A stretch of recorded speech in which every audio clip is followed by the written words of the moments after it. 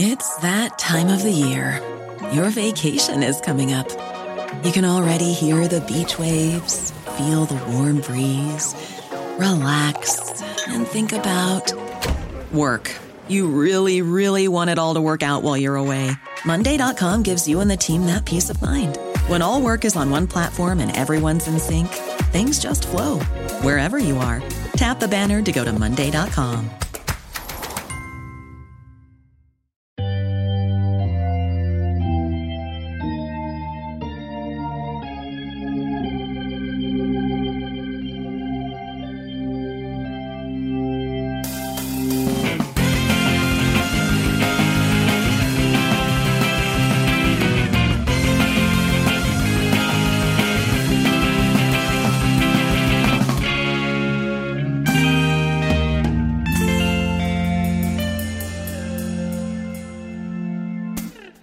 Hello and welcome to Sunday School Dropouts, the podcast where an ex-Christian and a non-believing sort of Jew read all the way through the Bible for the first time. My name is Niko Bakulich. And I'm Lauren O'Neill. And let's get biblical. Let's get biblical. I want to apologize up front for my squeaky voice. I'm getting over a cold. Which is why we didn't have an episode last week. Apologies for that. You know we like to keep content consistent.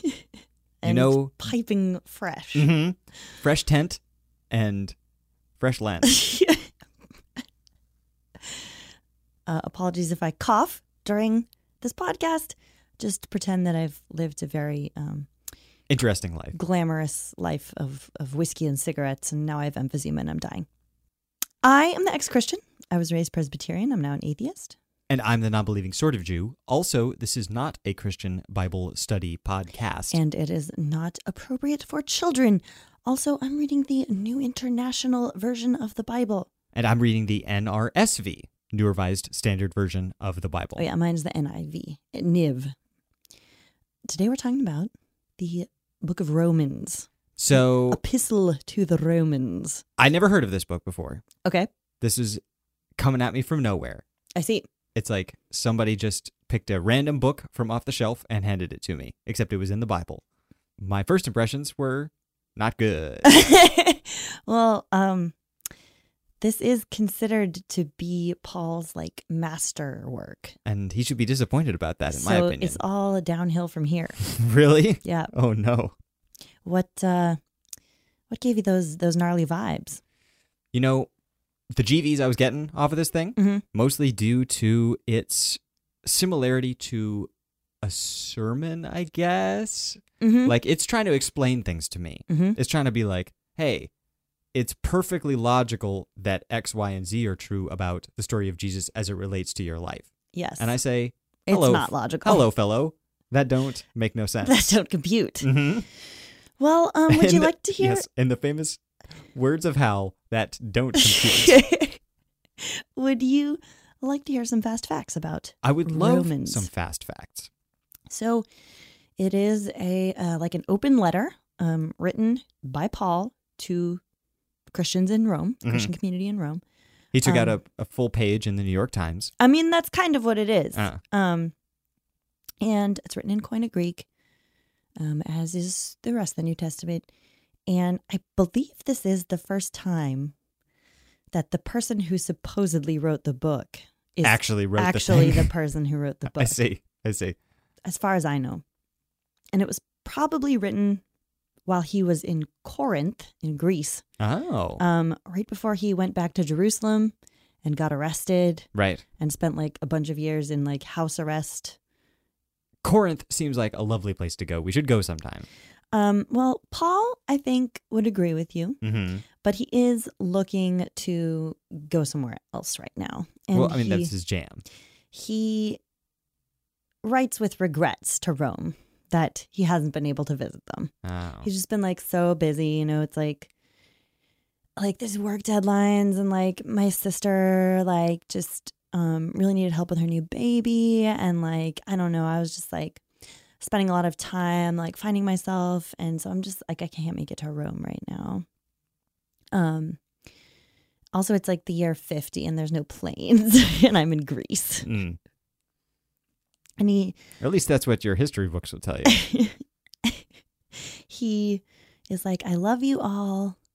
We're all brothers and sisters in Christ. However, people who don't believe in Jesus are literal scum and deserve death. Okay, so let's do this. Let's run this book down.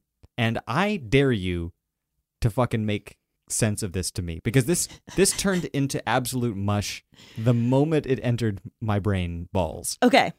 I'm not sure that you know how anatomy works, but no, let's I keep mean, going. don't worry about it. I went to school.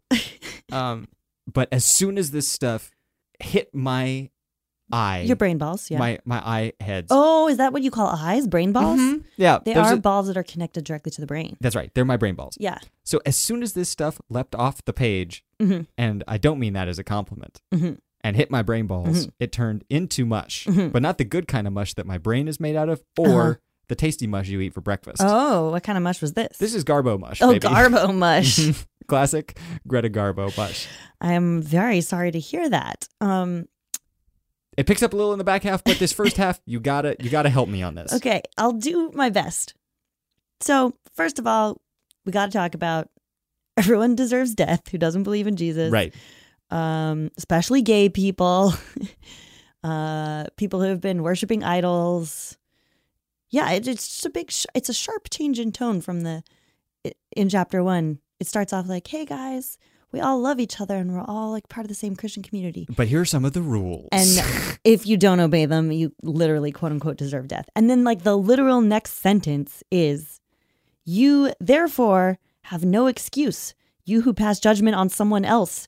For at whatever point you judge the other, you are condemning yourself, because you who pass judgment do the same things. Yeah. It's like, didn't you just, like literally the last sentence, you were judging Passing that people judgment on stuff. needed to die. Yeah, there's a lot of stuff that seems to be very self-contradictory, but he's supposed to be speaking with like Jesus's voice in a certain kind of way, right?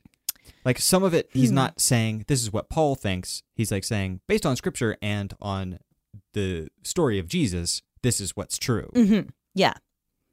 So he's not, personally laying judgment on people. He's just saying like God is the only one that can judge. For example, men who lay with men or right, whatever. Yeah. That is a super annoying verse because it's the only homophobic verse in the New Testament. And we could have just kept that shit in Leviticus, and then way back in the past. Yeah. Instead, everybody gets to ride this fucking Paul train to homophobia town. Yep. Which is lovely this time of year.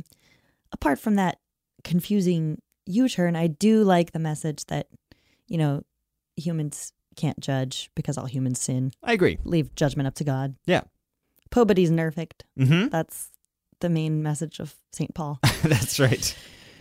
Tells Jewish Christians to stop bragging about how like they're God's chosen people. And how like they haven't spent the last few centuries worshiping Zeus like an idiot. And he's like, just because you're circumcised doesn't mean that you're better than everyone else. So what's his argument against Jews here? I mean, he's going to explore that for the whole book, and we're going to talk about it in from a few different angles. I think something happens. But I think the first thing that he's laying out is like, okay, the law is great. It's God's law that He gave to His chosen people.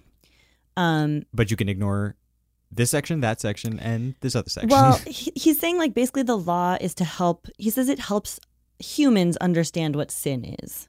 Okay. But we're all going to end up breaking the law because, quote, all have sinned and fall short of the glory of God. It's a famous Bible verse. Everybody's going to mess up. And the law can't clear us of sin. The only thing that can actually clear us of sin is this new thing that God did where He used Jesus as a sacrifice of atonement. I see.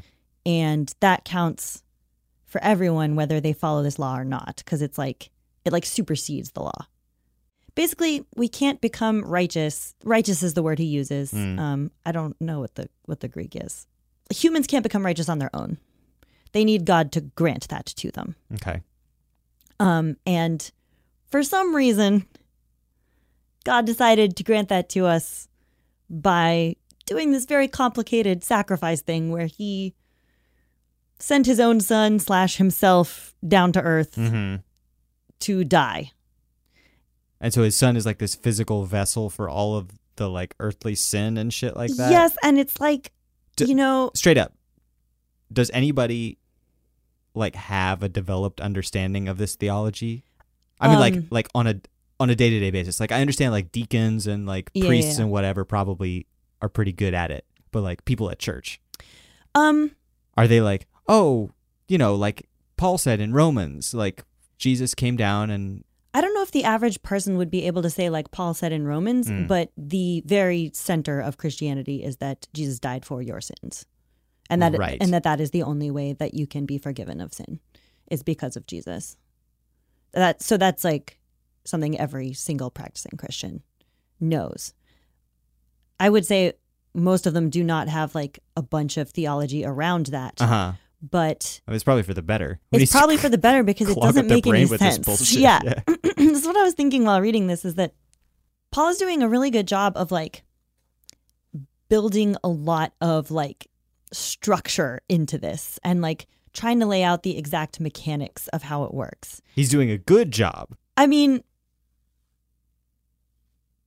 yes, in that if you don't like...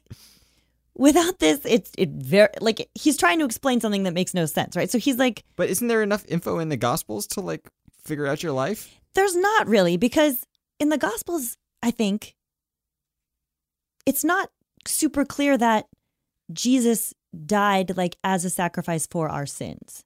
I think it's more the gist in the Gospels seems to be more like this proves that he's God's son. This proves that he's the Messiah. He's defeated death. Yeah. I don't think it's built up into this. It's called substitutional atonement is the name of the basic like philosophy. Okay. And I think that's like what Paul is building here. Okay. I mean, everybody understands that that's crazy, right? No. It's bizarre that people don't understand that it's crazy because I just mean, and I don't mean it's crazy in that. Well, it's like it can't like have some truth to people. But what I'm saying is, what does it have to do with a person's life? This is what I was thinking about. Is like I very much like I appreciate the symbolism of like Jesus dying for us. Like someone making a great sacrifice for other people is like a very powerful and primal symbol that that anyone understands intuitively and can be moved by. I agree.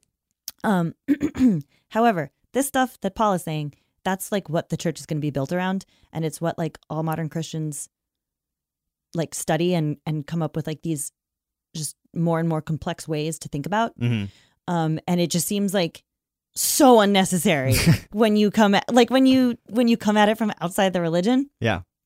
It's like when I was in that religion, it was just a given to me, like that God, like Jesus had to die, otherwise humans could not go to heaven.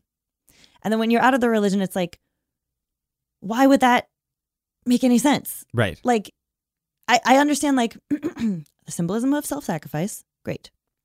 I understand a religion based on, like saying that a God will reward or punish you for certain behaviors. Like that makes sense to build into a religion. And I even understand sort of like, okay, if you're in this one like country or city state or whatever, and your society thinks of debt this way and does sacrifices this way and thinks of like, payment in this way, that you might come up with like, okay, well, we know we have to like give certain types of sacrifices to God for different things. And so, if God was going to like forgive all our sins, he would have to do like a sacrifice like that, like we do, that makes sense for like one society. I don't understand, how did it become the foundational, not just the biggest religion in the world and like ever in history, and also the foundation of like Western society, or one of the foundations. It's like bizarre. That's what I was thinking when you were saying that this was like the masterwork of Paul's theology here.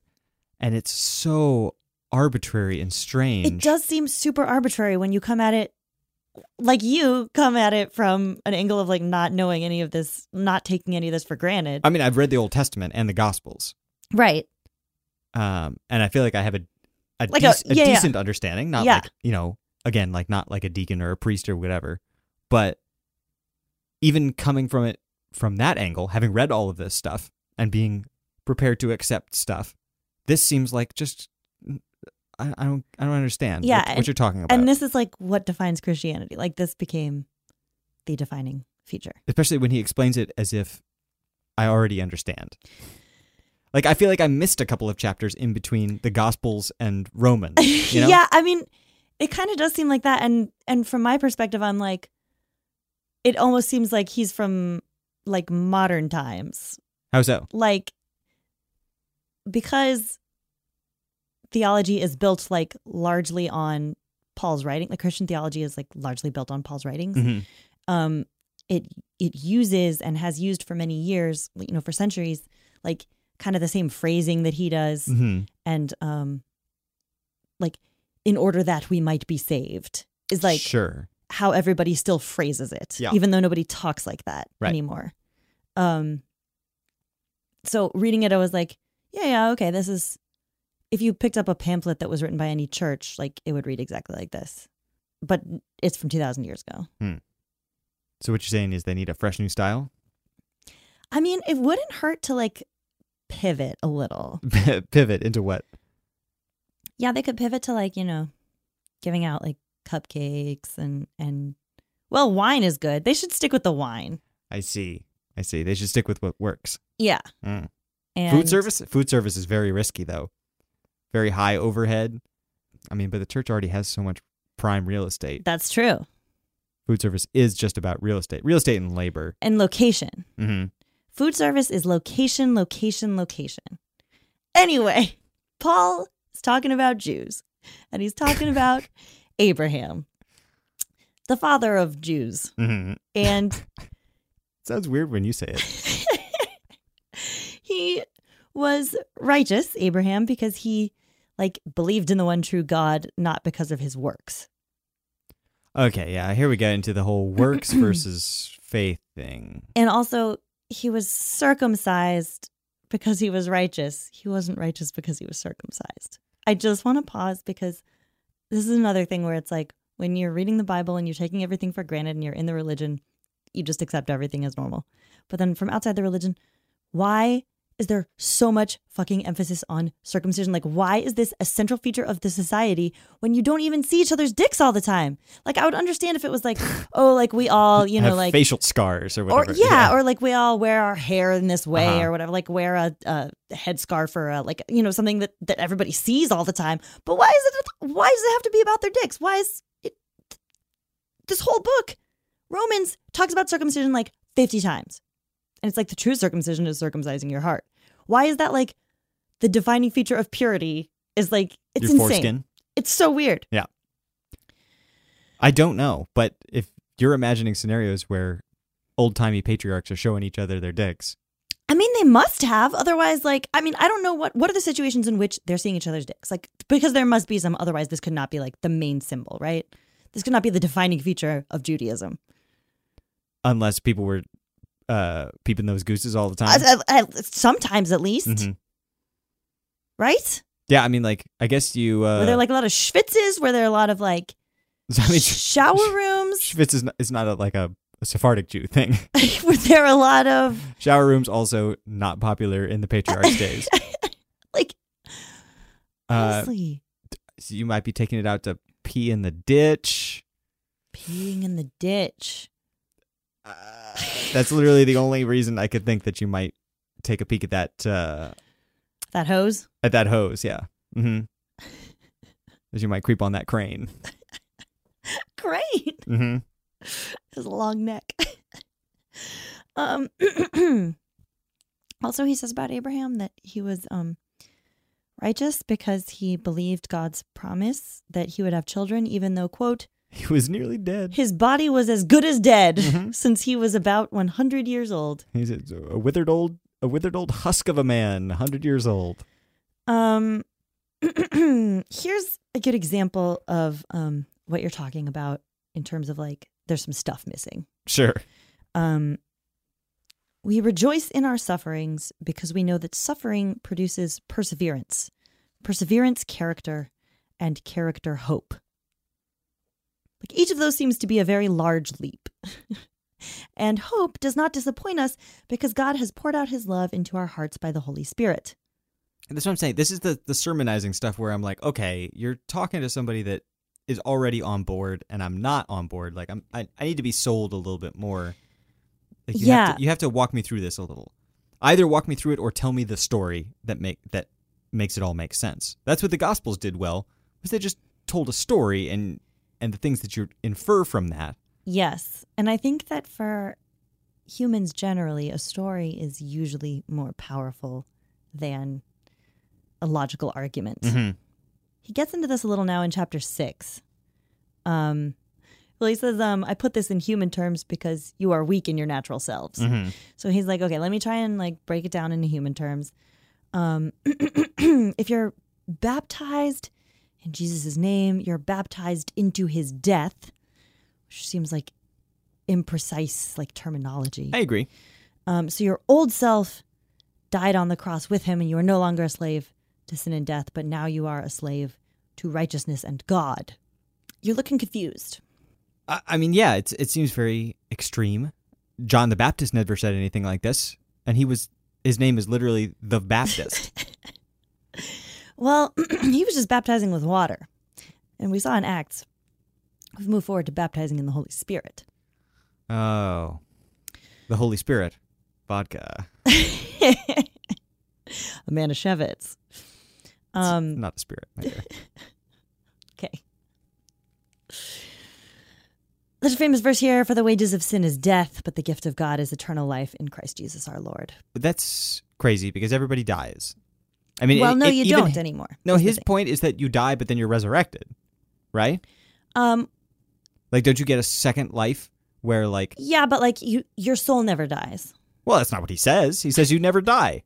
Yeah, but by you, he means, like, your soul, your spirit. I mean, Jesus died. Well, death had no master over him anymore. Like, he broke death. Oh, just like Kim Kardashian broke the internet that one time? Yeah. It's a shame what's happened since then. I could really use the internet these days, but it's broken. Yeah, we could really use death, too, but it's gone. Oh, really? Now the population is at 7 billion, and there's not enough food for anyone. There are several things wrong with it. Look, this is all in the Bible. This is what it says. Mm. In chapter 7, he gets back to his point about the law versus, like, works versus faith, right? Following the law is works. Yeah, you might need to give me an overview of that. Yeah. So, well, he says something really interesting that I don't think I had encountered it before. He says, like, okay, so the law exists to help you understand sin. The problem with that is that when you understand sin, then you can sin more easily. I guess because, like, Adam it's like and if no one Eve, ever told you that people had, like, fetishes for this one thing, then you're like, oh my God, that's hot as shit. I didn't know about that. Yeah. Why didn't somebody tell me? Yeah. So Okay. it's like Adam and Eve were, like, totally ignorant, so they, like, couldn't sin. But then when they got knowledge... Yeah, then, they had knowledge of zero fetishes, so it was just, like, pure vanilla. Yeah, and then when they, like, learned about, like, snake play, then that really fucked humanity over. So... I mean, God is the original kinkshamer. Is that what you're saying? Yes, absolutely. So he gives us an example, like, there's the commandment. They've been living together for 1,000 years in the Garden of Eden. Like, come on. It's like time to, like, spice it up a little, right? Absolutely. Like, things get stale. And that's not... They couldn't read. There were no books. It's not their fault. Like, that's just, it happens to everyone. Mm-hmm. And everybody learns to deal with it in a new way. He says, reading the commandment, do not covet. If he hadn't read that, he wouldn't understand what coveting was and that he, like, wasn't supposed to do it. However, the fact that he then understood it meant that he was filled with covetousness. And the quote is, the very commandment that was intended to bring life actually brought death. And then he goes on to say, I do not understand what I do, for what I want to do, I do not do, but what I hate, I do. I know that nothing good lives in me, that is, in my sinful nature, for I have the desire to do what is good, but I cannot carry it out. For what I do is not the good I want to do, no, the evil I do not want to do, that I keep doing. Mm-hmm. So... I 100% understood that. I do know there's something about probiotics, the good stuff that lives in there. I do. It is about microbiomes.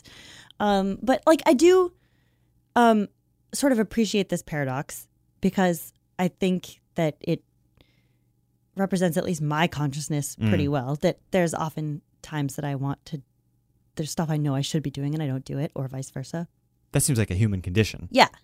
And one that I think he's expressing. And it's sort of a paradoxical condition, and I think that his going around in circles does a good job of expressing the paradoxicality of that. Yeah. However, it is part of this thing that I've talked about in previous episodes of like what was ultimately the most toxic thing about Christianity to me, which was humans are 100% sin, and everything that you do bad is your fault, but everything good is from God, and like you don't deserve anything good in and of yourself. And so then he kind of builds on that in the next chapter with if Christ is in you, your body is dead because of sin, yet your spirit is alive because of righteousness. And if you live according to the sinful nature, you will die, but by the Spirit you put to death the misdeeds of the body. So it's like part of why I want to like not have a body and just want to be uploaded to the cloud. It's because of Christianity? Yes. Oh. Because it's like the body is like this disgusting sack that just is full of sin and nothing good comes from it, which is weird. Because the thing that struck me the most when I was reading the Gospels is how physical and bodily Jesus was. Ah, that's a good point. That was like the most surprising thing to me from the entire Gospels. Because this attitude that Paul is expressing... Would somebody with no body cause a miracle to keep the party going? Right. No. Or just like wash people's feet. No, that's by and about and for bodies. Yes. And so this thing that Paul's expressing seems like very, very fundamental to Christianity to me. That like just the body is terrible and the world is terrible and you're just living for like the Spirit and God and going to heaven. And it's really not like that in the Gospels. Not that it's 100% different. It's not like diametrically opposed to this or whatever. No. But it's different. It's different. I mean, Jesus wouldn't be at that party calling for shots if he thought that the body was the source of all sin. And he certainly wouldn't be making the wine like... top notch. Yeah. That's what I'm saying about that story. That's why it's one of the most illustrative stories in the Gospels for me. It's not just it's not just that Jesus isn't afraid of dirt, right? He's not afraid to touch people's feet. He's not afraid to touch lepers. He doesn't want to wash his hands. He doesn't want to wash his hands, but it's also that he is like in favor of pleasure. There's nothing about sexual pleasure, certainly, at all in the Gospels. But unless he eats, he drinks all the time. He has like the Last Supper, like he's accused of drinking too much and he creates wine everlasting for a party. And I feel like this splits off from that. Interesting. And then there's this famous quote that if God is for us, who can be against us? You're probably not even aware of that Bible verse. It's a famous one. And then he ends the chapter with, I'm convinced that neither death nor life, neither angels nor demons, neither the present nor the future, nor any powers, neither height nor depth, nor anything else in all creation will be able to separate us from the love of God that is in Christ Jesus our Lord. Pretty badass sentence. It's not bad. I think we should take a break. I agree. We're going to take a quick break. You're going to hear some music, and we'll be back in about a minute. Bye. Bye.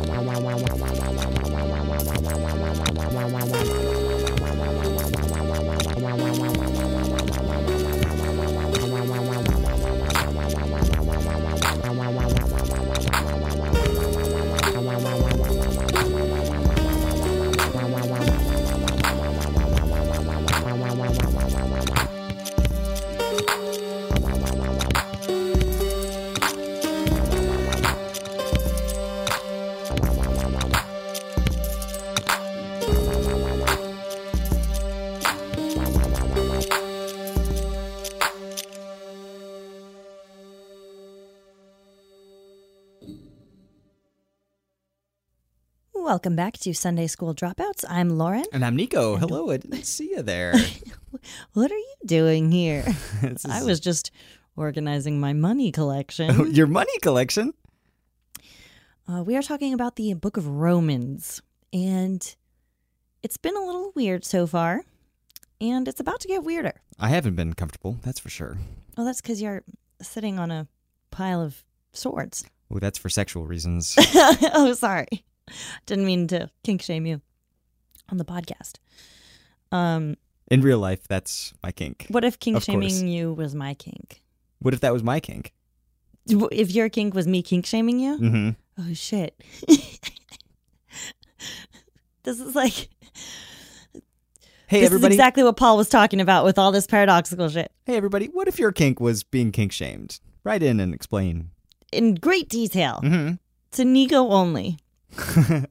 What if your kink was writing in and explaining how your kink is being kink shamed? That's like every man's kink. Okay.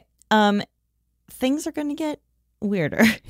And not just because we're talking about stupid shit, but because Stupid shit. Paul is going to get into some really weird distinctions about Jews. Yes. He's like, okay, so it's weird because you would not guess from reading this that Paul was Jewish. No, not at all. Certainly not that he's from like a priestly class, Mhm. which he apparently is. Or so he says in Acts. He says like, okay, Jews are God's chosen people. And he made like a covenant with them and stuff. But not every Jew is like truly like a son of Abraham or like a son of Israel.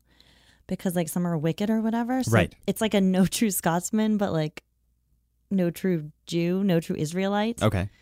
And he quotes that line from back in the Old Testament that's like, I have reserved 7,000 Yes. that are true to That's me. like the remnant, Yeah. right? And so like when that was happening in the Old Testament, when the prophets were talking about the remnant, they were talking about Jews who would come back from the Babylonian exile and recreate the nation of Judah. Which was like just it was just a political construction. Yes. Because there were Jews left when the Babylonian exile happened. Yes, It's but just they that- weren't like the ruling class Right. or the priestly class. But Paul is like, oh, that remnant, that's like more symbolic. That's just about like the true Israelites who are followers of Jesus, Mhm. Jew or Gentile. Right. So what's important is following Jesus. That's what makes you righteous. It's so funny that I know it's not already because this is after thousands of years of Jewish history. Mhm. But the first thing that this new Christian church does is be like, this part of the Old Testament is literal. This part is symbolic. Yeah, that's true. That's true. And that's also like, I mean, you saw that in the Gospels too, right? Mhm. Like, oh, well, Jesus has to like steal a donkey or whatever. Well, that has to be literal. Yeah. But we're going to But this thing symbolically that was talk meant to about be literal, that was symbolic. right. Yeah. Fig tree stuff is symbolic. Right. Donkey stuff is literal. Right. And donkey stuff is not my kink. Thank God. Because that's just like expensive and really messy. Fig trees. though. Nasty fig boys. He's like, okay. He's like, okay. Paul is like, okay, guys, like, sit down. This is really complicated. The quote is, since Jews did not know the righteousness that comes from God and sought to establish their own by Jewish law, they did not submit to God's righteousness. I don't get that already, but okay, go ahead. It contradicts what he says, but he seems to think that he's found like a good like loophole in here or something. Because he just ping pongs back and forth between the law is righteous and Jews are God's chosen people, and then goes right back to, but the law is not truly righteous. Only believing in Jesus is righteous. Well, isn't it that humans are weak, and so no human can follow the law perfectly? So the law has value, but its human expression has no value because humans can never perfectly follow the law. Yeah, I think that's right. And I think we just cracked the code. We just solved We'll the see Bible. you next week on Sunday School. Then there's this verse that's that is really fundamental to Christianity that you hear repeated a lot, which is just if you confess. How is everything fundamental to Christianity? This book like contains like everything is built off of like Paul's writings. So like all the doctrines he's laying out here are like what the church decided to put in the canon and build on. Well, the church built its home on a boring swamp. No, they built it on a rock, and the rock is Jesus. And Peter, that's why his name is The Rock. And Dwayne Johnson. Well, Dwayne Johnson, now that's a charismatic reformer. You could build a Bible on that. You could build a church on that. Okay. I mean, you could build a church on those abs. I go every week. Paul says if you confess with your mouth Jesus is Lord and believe in your heart that God raised him from the dead, you will be saved. This is like used very literally in Protestantism. That like, so you're supposed to like say that exact thing. Yes. I mean, some churches do that, like that you have to say that exact thing. And it's like in Protestantism, this is like one of the verses that sort of proves that works don't get you into heaven, just faith. Whereas Catholicism is like kind of splits the difference. They're like works count for something, faith counts for something. Really? But doesn't he specifically talk about works versus faith in this book? Yes. And he like, I can see why Martin Luther was like, well, if you read Paul, it's really nothing about works. I see. Nobody had been reading the fucking Bible. But like if you read the Gospels, Jesus says stuff about works. He does. So like giving away all your money, washing up them feet. And like helping the least of these, you know, that's like visiting very people explicitly in prison. Matthew 25. It's like, if you do this, you go to heaven. Mm-hmm. If you do this, you go to hell. He doesn't say, if you confess that I died in a transactional sacrifice for you, you know? Yeah, no, I don't know why that's funny to me. But no, but it's funny because it's so not intuitive. Like nobody would ever say that. Nobody would ever like... You could never tell a story about a prophet that came back or came from God and said to you, hey, if you tell the world that you believe in me because I died in a transactional sacrifice and there was this for your bodily sins. Metaphysical mechanism by which your sins were transferred to me and like the ledger. That's already a bad story. And that, like, and we had to do it that way because just that's otherwise it just couldn't be done. You know, like just the nature of the universe doesn't allow you to do it any other way. That's such a bad story. And Nobody yet, would hear that story. And yet it became the most popular religion, you know? But that's not the story that's in the Gospels. And I mean, that's the thing that they were selling, right? It's not, but every single Christian today believes that.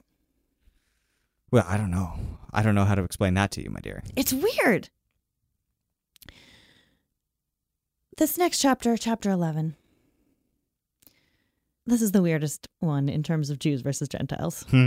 And clearly, they've been weird leading up to it. But yes. I think this one is the weirdest. Where he says that, like, it says, because of Jews' transgressions, salvation has come to the Gentiles to make Israel envious. So, like, Jews fucking up brought Gentiles to Jesus, but then Gentiles coming to Jesus will make Jews also come to Jesus. Mm-hmm. So this, again, seems a little unnecessarily complicated. It does. However, what it does sound like is one of the games that the Old Testament God played with Israel all the time. That's true. And Paul does make specific reference to God hardening Pharaoh's heart. Mm-hmm. And he's like, yeah, God used Pharaoh. He can harden anyone's heart for any purpose. That's his prerogative. Or all of the armies that God brought in to overrun Israel. Yeah. Well, at the exact same time saying, hey, just to be clear, I'm going to get revenge on these armies for destroying my favorite people, but first I'm going to make them destroy you. Yes. And then that's supposed to be the lesson of the story? I don't know. But that's one of those obtuse, non-intuitive lessons. That is repeated over and over and over in the Old Testament. That's what this reminds me of. You know what? That's a good point. And that's a really good point. I mean, because that's just a damn good point. That's just a damn good cup of coffee. Baby, put me on the board. You're a good point. I mean, that is the background that Paul's coming from, right? If he's a Pharisee, supposedly, yeah. He quotes Old Testament all the time. He does quote the prophets several times in this book. And he also says, though, Gentiles, like, don't get cocky because, like, you're a branch grafted on a holy tree. Because we're going to circumcise you. We're going to circumcise you.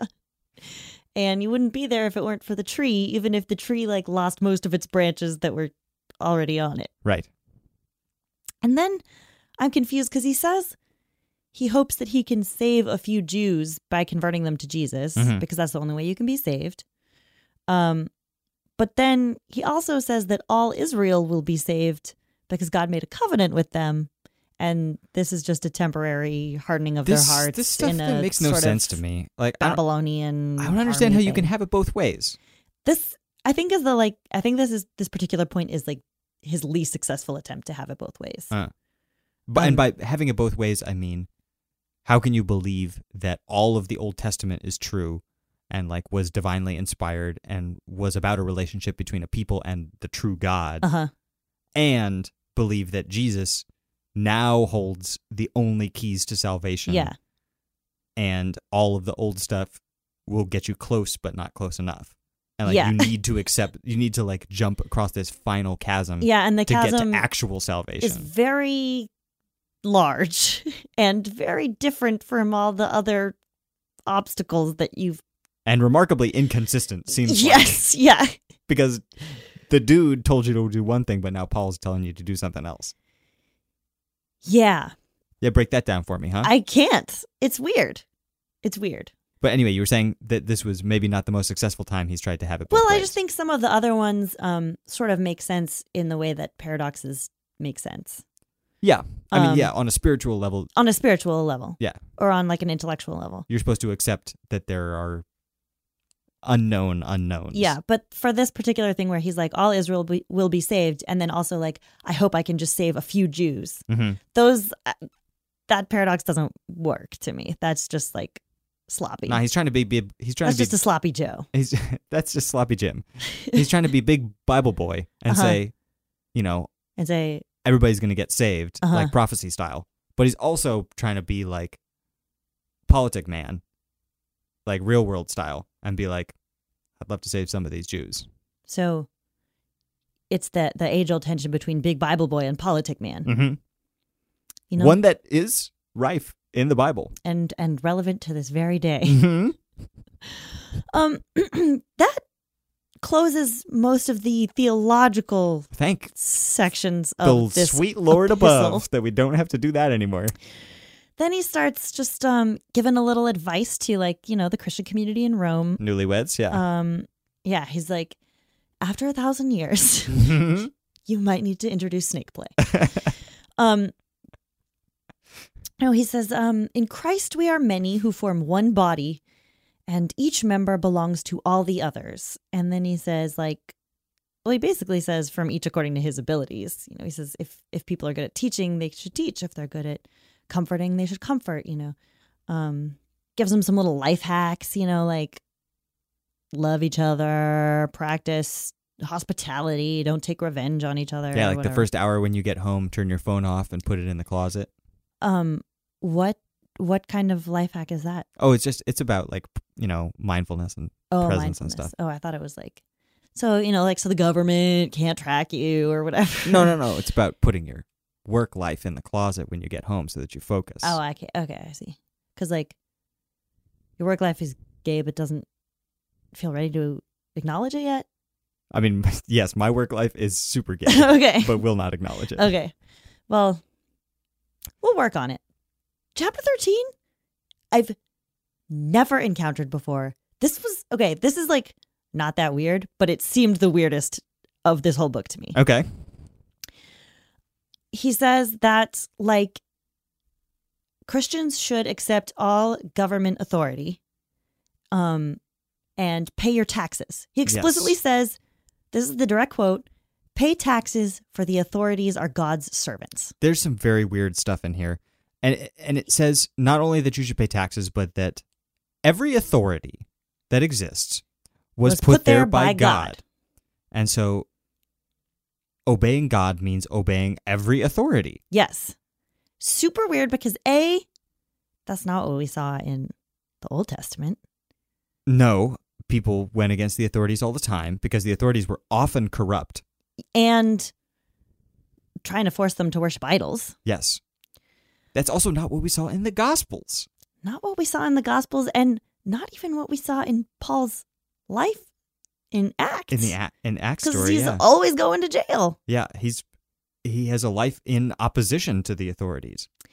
I mean, it's not the governmental authorities, though, I guess. Right? He's more like... Well, I mean, in the end, Rome forgets what they were trying to charge him for. So I suppose...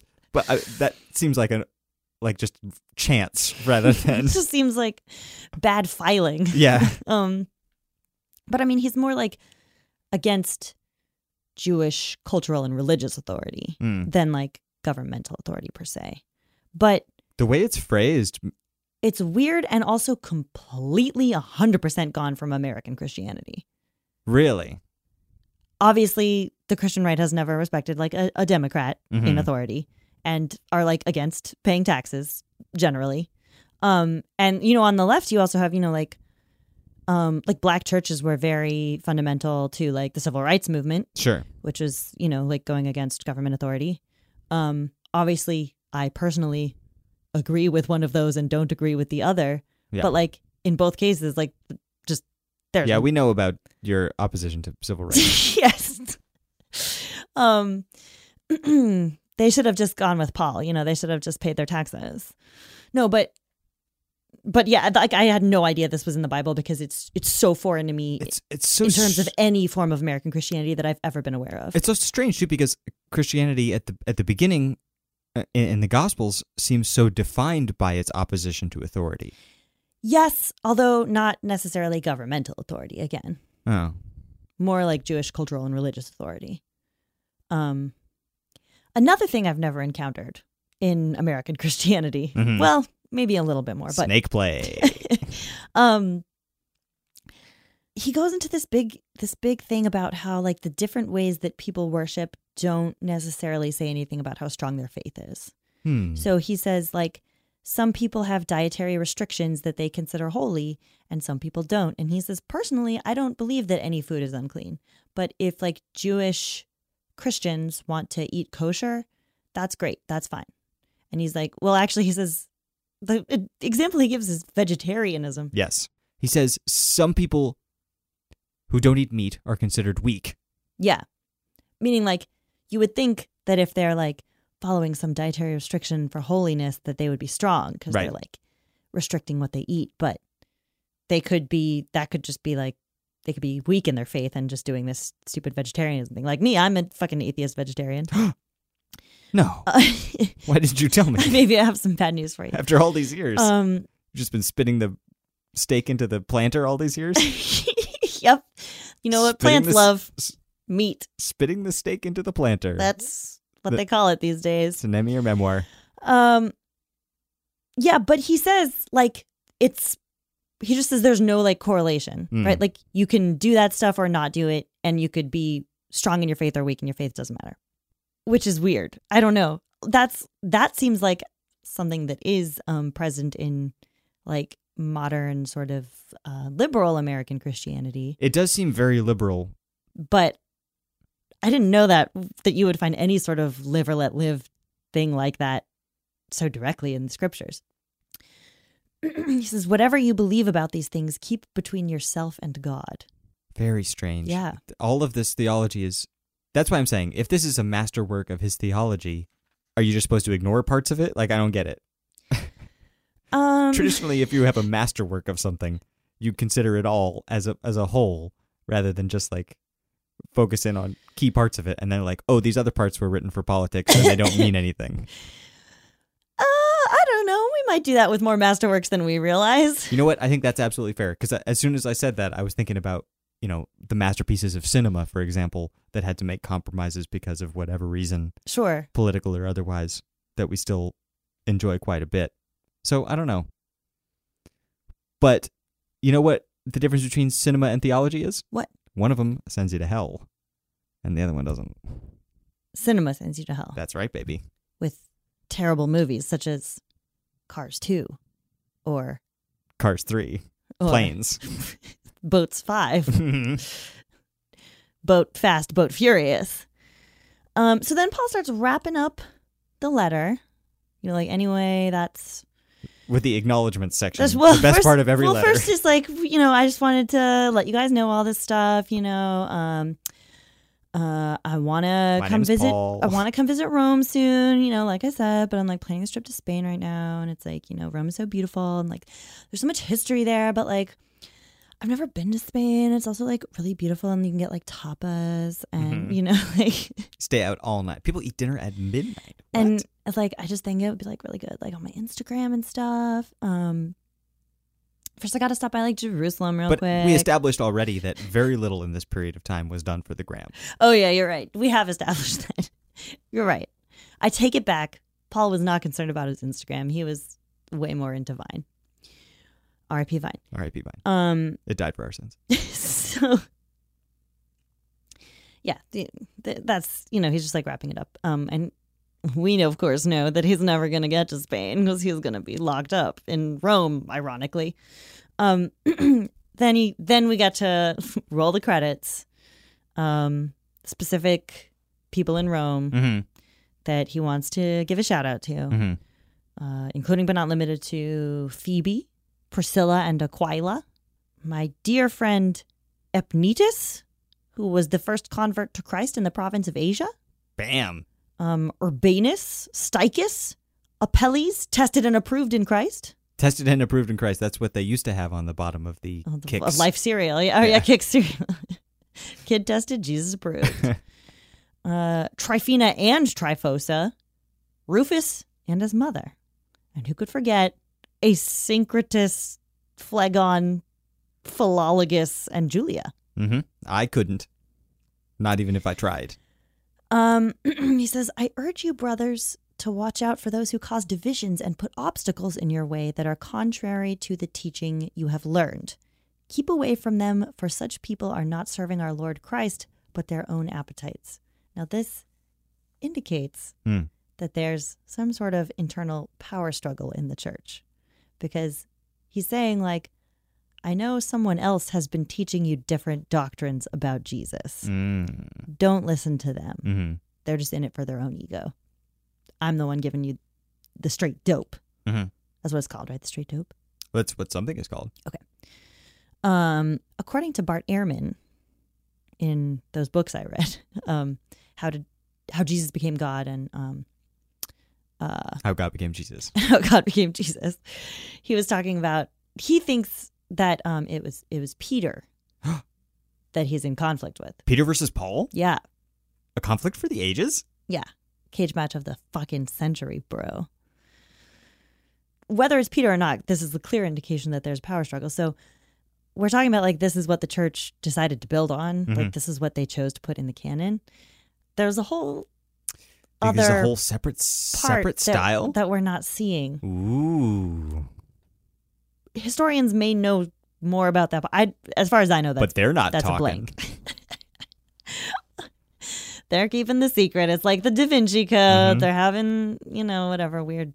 Historians hate this one secret book. It's the Gospel of Mary. No, there's some secret hidden shit, and maybe it's better than this. I don't know. That's good. I like that. Then he's got to wrap up the second part of the credits. Get him hooked. Get him hooked in that mystery. Love Paul and Timothy and Lucius and Jason.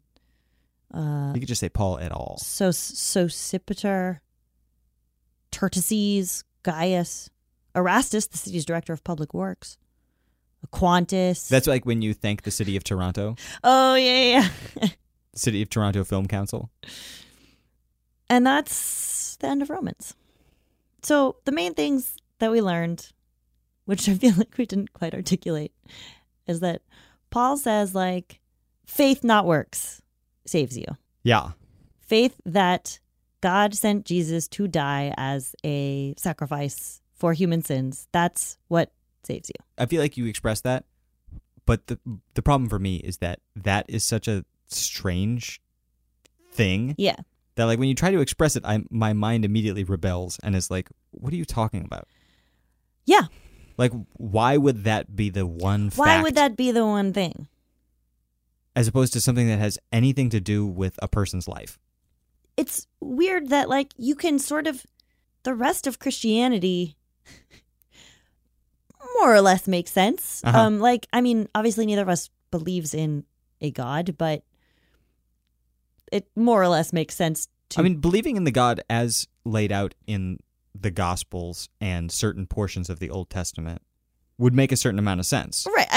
It's certainly not like a crazy idea that there's like a higher power, right? No, not at all. The idea of like doing good things and doing bad things. And that being approved of by some sort of higher power. Yeah. It seems like that's all like basic religion stuff. Yeah. That all makes sense as a way to organize a society. Mm-hmm. The idea of Jesus as like a great teacher who committed a great act of sacrifice as an example to everybody more or less makes sense. I agree. And it seems like a very effective way to get across this message of radical forgiveness and charity and love. Yes, like giving, loving. Giving everything of yourself. Exactly. Being the best thing that you can possibly do. Yeah. Which isn't necessarily a value I want to espouse or encourage in a society, but makes a certain amount of sense. Then we get into this whole bizarre... Now we're arguing about like fucking terminology. And Paul even uses like... The terminology he uses is like that of like debt, right? It's like all about... This is like the fucking Yakuza trying to keep you locked up at the hostess bar because he's like, you broke a bottle of champagne and you're going to work that off. Yes, that's an analogy I deeply relate to. Mm-hmm. So, should we rate this book? We should absolutely rate this book. How would you rate this book? I will give it 2 out of 9 wages of sin. 2 out of 9. That's quite low. It is quite low. And tell you why. It's a book of theology that doesn't make any sense to me personally. It seems to have a lot of internal contradictions, and it may or may not. And I profess to not being, a true student of the text. Sure. I've read it once, but as a casual reader, it made me more casual dater. I don't know what you're talking about. I don't either. It made my eyes glaze over a little more than my heart fill with the power of Christ. Would you say that it was like something like scales covered your eyes? I would say that something like scales covered my eyes. So that's like, maybe that was Paul's whole thing, because that's how he came to Christianity. Maybe he was trying to scale your eyes. Mm-hmm. And then in the next book, Ananias will touch you and you'll convert. Well, I eagerly look forward to that. I could use the touch of a human hand. But I also have criticisms about the language. It's very plain. It's like, in my opinion, it's Greek philosophy style, not like Bible poetry style. Yeah, and I really prefer the Bible poetry style. I mean, if I'm going to get incomprehensible theological garbage, give me it in Old Testament poetry At style. least throw some locusts in there. Yeah, give me some metaphors that I would not have expected because I don't live an agrarian life in 0 AD. Sure. Give me something to connect to that is surprising or interesting. This gives me none of that. The only things that are surprising or interesting are like his logical leaps, saying, Jesus would have wanted this. And I'm like, well, I just read the Gospels, and unless you have a bunch of more like secret books that you didn't tell me about, like I don't see how that's true. Yeah. Which he probably did have a bunch of fucking secret books. Yeah. Well, so did the people who wrote the Gospels. Gotta get these There's secret a whole bunch books. of secret books. What? Yeah. That we don't have access to. Fuck. Can we get on this secret book train? Well, we are. We will try. I want to be a big Bible boy. We will try. Well, I want to be a politic man.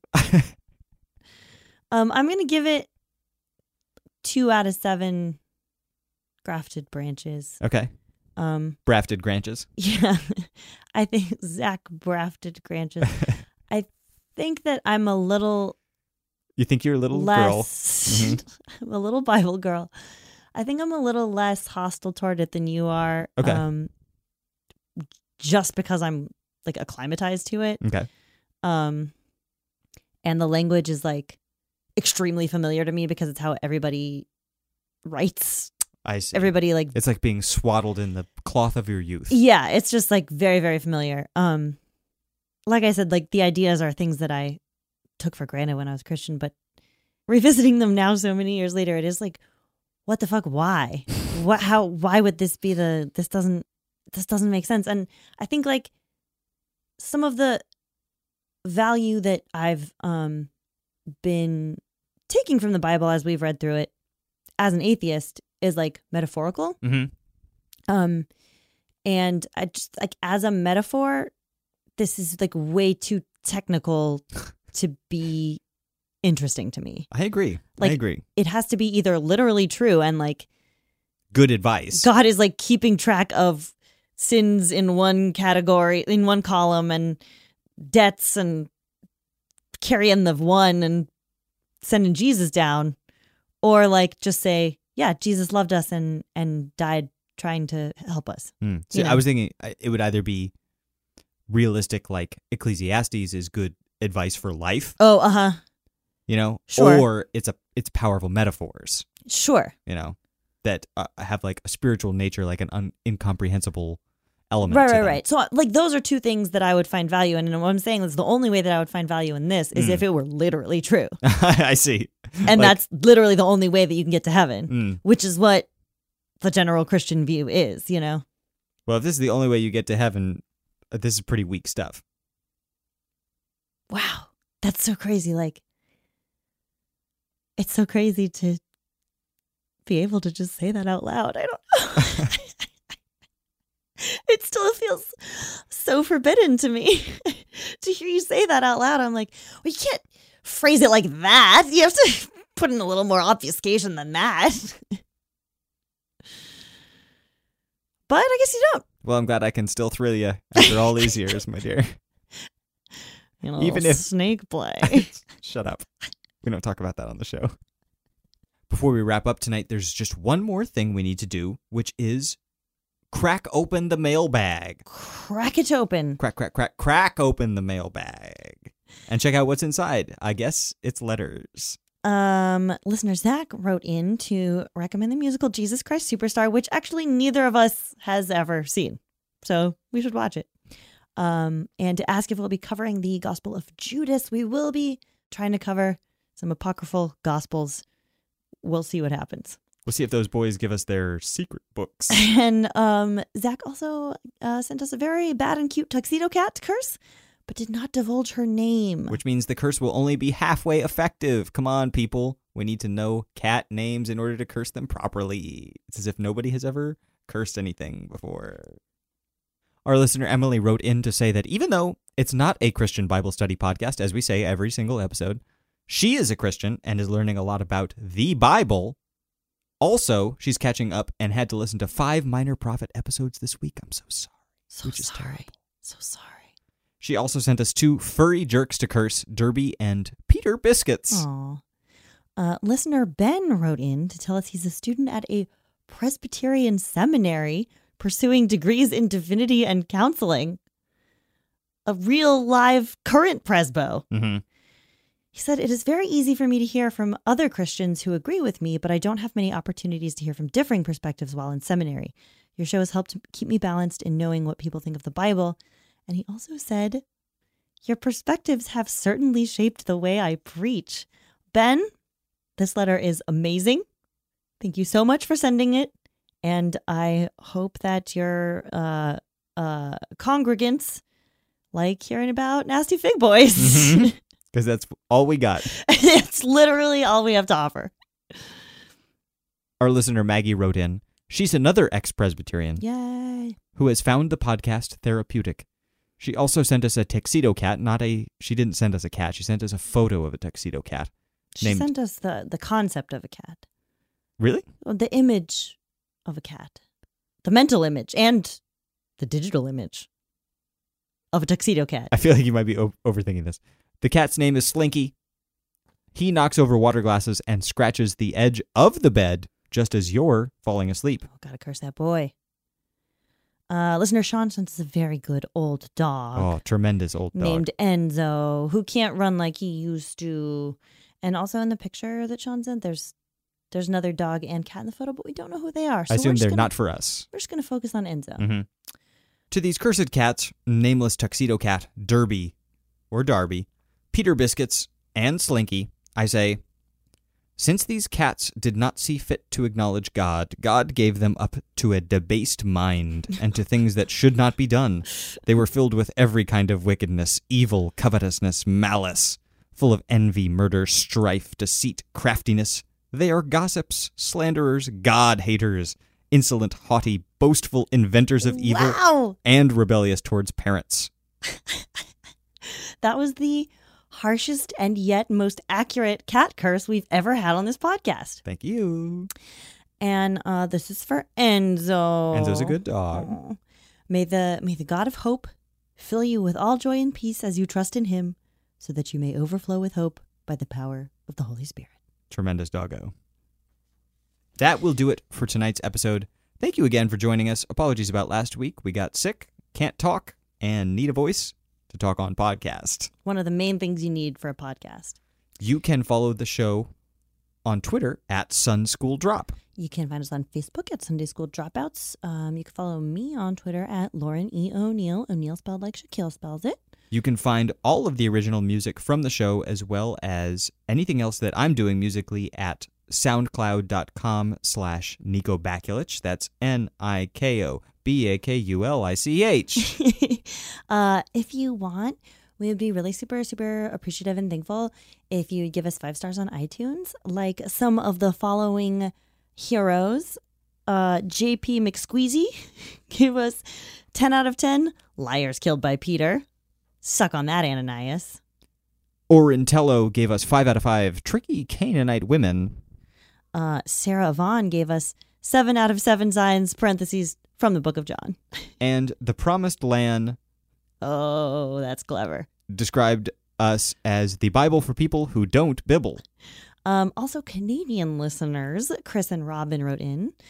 Chris is an ex-Christian and Robin was raised a heathen, quote unquote, and they screenshotted their iTunes reviews for us because we can't see Canadian iTunes. They kindly gave us 13 out of 11 Joabs and 8 out of 8 teen skateboard scorpions.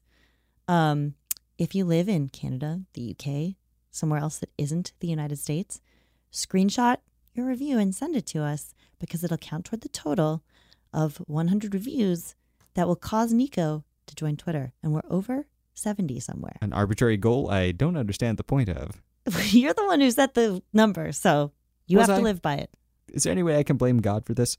They also ended their email with the very Canadian sentence, watch out for those dugongs, eh? And on that note, hey, buddy. We love you. We will see you on Sunday. And watch out for those dugongs, eh? Watch out for those dugongs, everybody. Bye. Bye.